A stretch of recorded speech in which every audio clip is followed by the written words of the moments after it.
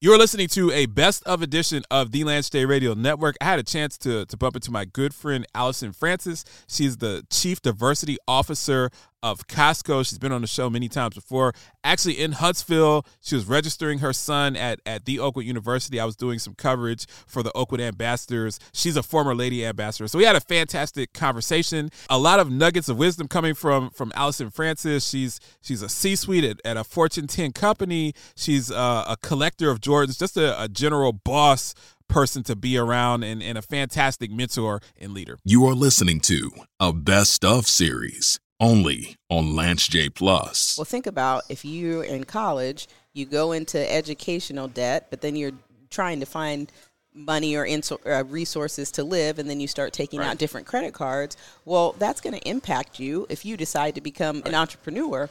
And so the biggest challenge for entrepreneurs, especially entrepreneurs of color, is access to capital. Right. And so then it's like, so when I sit there and talk about the whole life cycle from being in elementary school to then college to post-college, where you're trying to sit there and either start your own business or maybe you're trying to get your master's or a terminal degree, then you've just racked up a whole lot of debt. So the way that the society is structured is really does not give an advantage to Black and brown people. And so that's why having organizations like Thurgood or UNCF to really help first-generation students go to college successfully, get a degree without having that debt is so super important. No, I think that's great. I mean, if you're just tuning in, talking with Alison Francis. She's the Chief Diversity Officer for Costco. So she's out in Seattle. I talk on this show all the time about my time in Seattle. I spent 2 stints out in Seattle. I lived in Seattle when I was 25. So I graduated from Oakwood, got a job here in Huntsville. I was making $60,000 a year, which was a ton of money back in 2001. My rent was like $499 a month. So I was kind of balling out.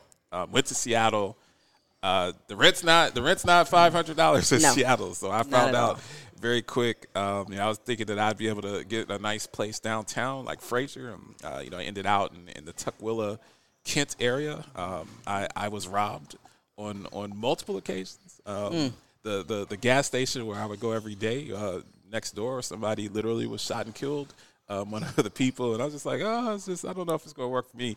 And then I went back to Seattle many years later after I had a master's degree and was able to afford to live there. And even then, I was making 6-figure money, and I lived right on Pine and Minor, and my job was on Olive and 8th, so I used to walk down there every day. I mean, it was a great experience. But I was living in a studio apartment making 6-figure money, and one day I was just like, I'm working pretty hard to live in a 400-square-foot apartment. I was just like, I don't think I'm going to be able to raise a family here. So I matriculated from Seattle, but had fantastic times there.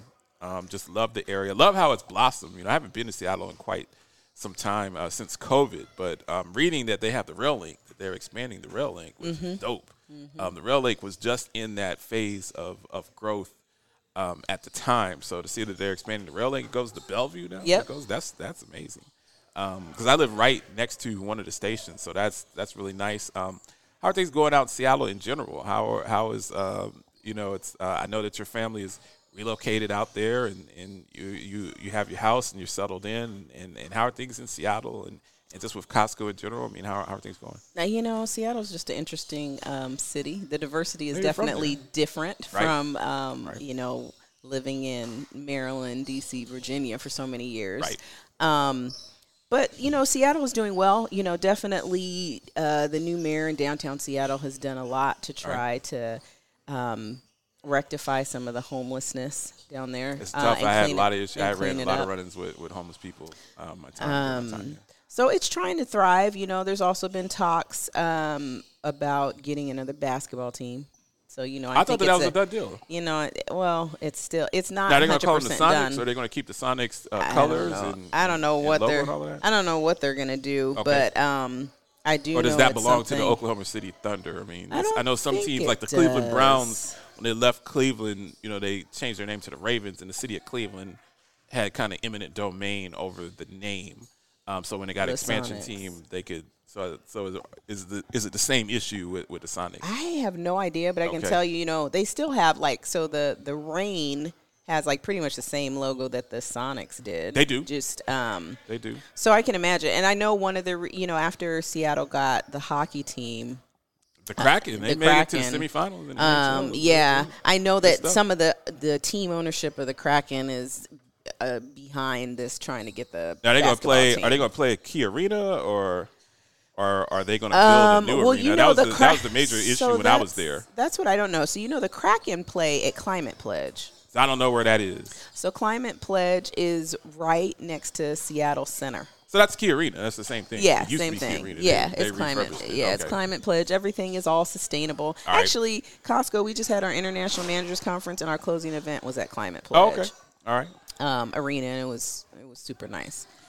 But as far as Costco's doing great. It's interesting in a time where there's been a lot of layoffs in the DEI space. Yeah. We've actually have added to our team. So I have a business analytics. That's great. Analyst. I was worried. I was going to text you and ask you. I didn't want to overstep my boundaries. But no, Costco is a rhino company. So, right. It's not a unicorn. It's not going to be first to market. Right. But Costco is very steady. And so, in 2020, the company did take a lot of criticism for not coming out and making definitive statements post George Floyd. Yep. And so people wanted, Costco to say specific things. And, the company took a little bit more of a thoughtful stance. And I think it's just now that employees are appreciating the fact that, the company was a lot more thoughtful. And then conversely, I hear from a lot of my peers who are chief diversity officers who are now feeling a lot of backlash from employees because they came out very strong in 2020 saying that they were going to do certain things. And now, it's 3 years later and they have to show the receipts for it. And they, some have done okay and some have not done anything at all. Interesting. And so it's, for us, we are consistently working on diversity internally and externally. So, I feel great. I mean, we launched a diversity dashboard in operations that launched in July, and we've been doing strategic diversity and inclusion planning meetings all over the country. So, Costco is moving ahead with DEI. Oh, it's good stuff. Alison Francis, Chief Diversity Officer for Costco. I'm going to cut to another break, and then I'm going to ask her some general questions about DEI because I have a lot to say about that in the correlation within the healthcare space, which is my business. So we'll be back more on the Lance J Radio Network after these messages.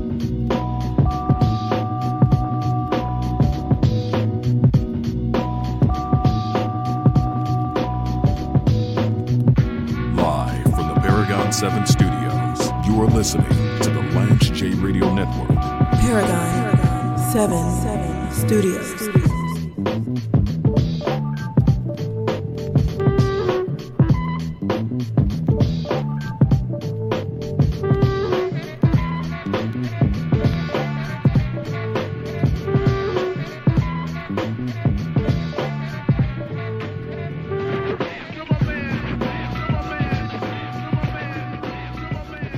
James Lewis. I'm looking to build with individuals professionally and personally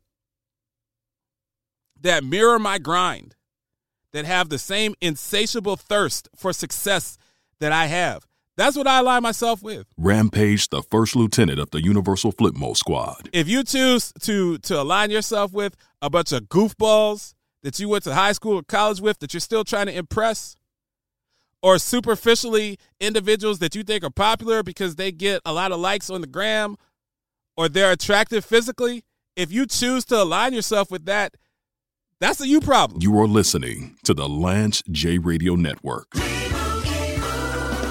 And Doug. What do we always say, son? Liberty Mutual customizes your car insurance. So you only pay for what you need. That's my boy. And you get out there and you make us proud, huh? Bye, Uncle Emu.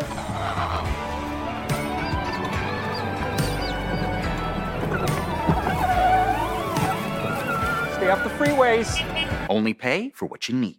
Liberty, liberty, liberty, liberty. This is James Lewis, a.k.a. the Paragon of Broadcasting Excellence, a.k.a. the Heisenberg of Healthcare Media, a.k.a. the Wolf of Wall Street, host of the Lance J Radio Network. Listen to me troll Tennessee Titans and Tennessee Volunteers fans every day this fall live on our Cashville affiliate WVOL, the Mighty 147 at 12 p.m. Monday through Fridays. That's during your lunch break. You're probably in line at Chick-fil-A right now getting an 8-count nuggets with Polynesian sauce. You could be listening to the Lance J Radio Network, and if you can't listen live, you can always catch the podcast version on Lance J Plus, Apple Podcasts, Google Podcasts, wherever you get your streaming content.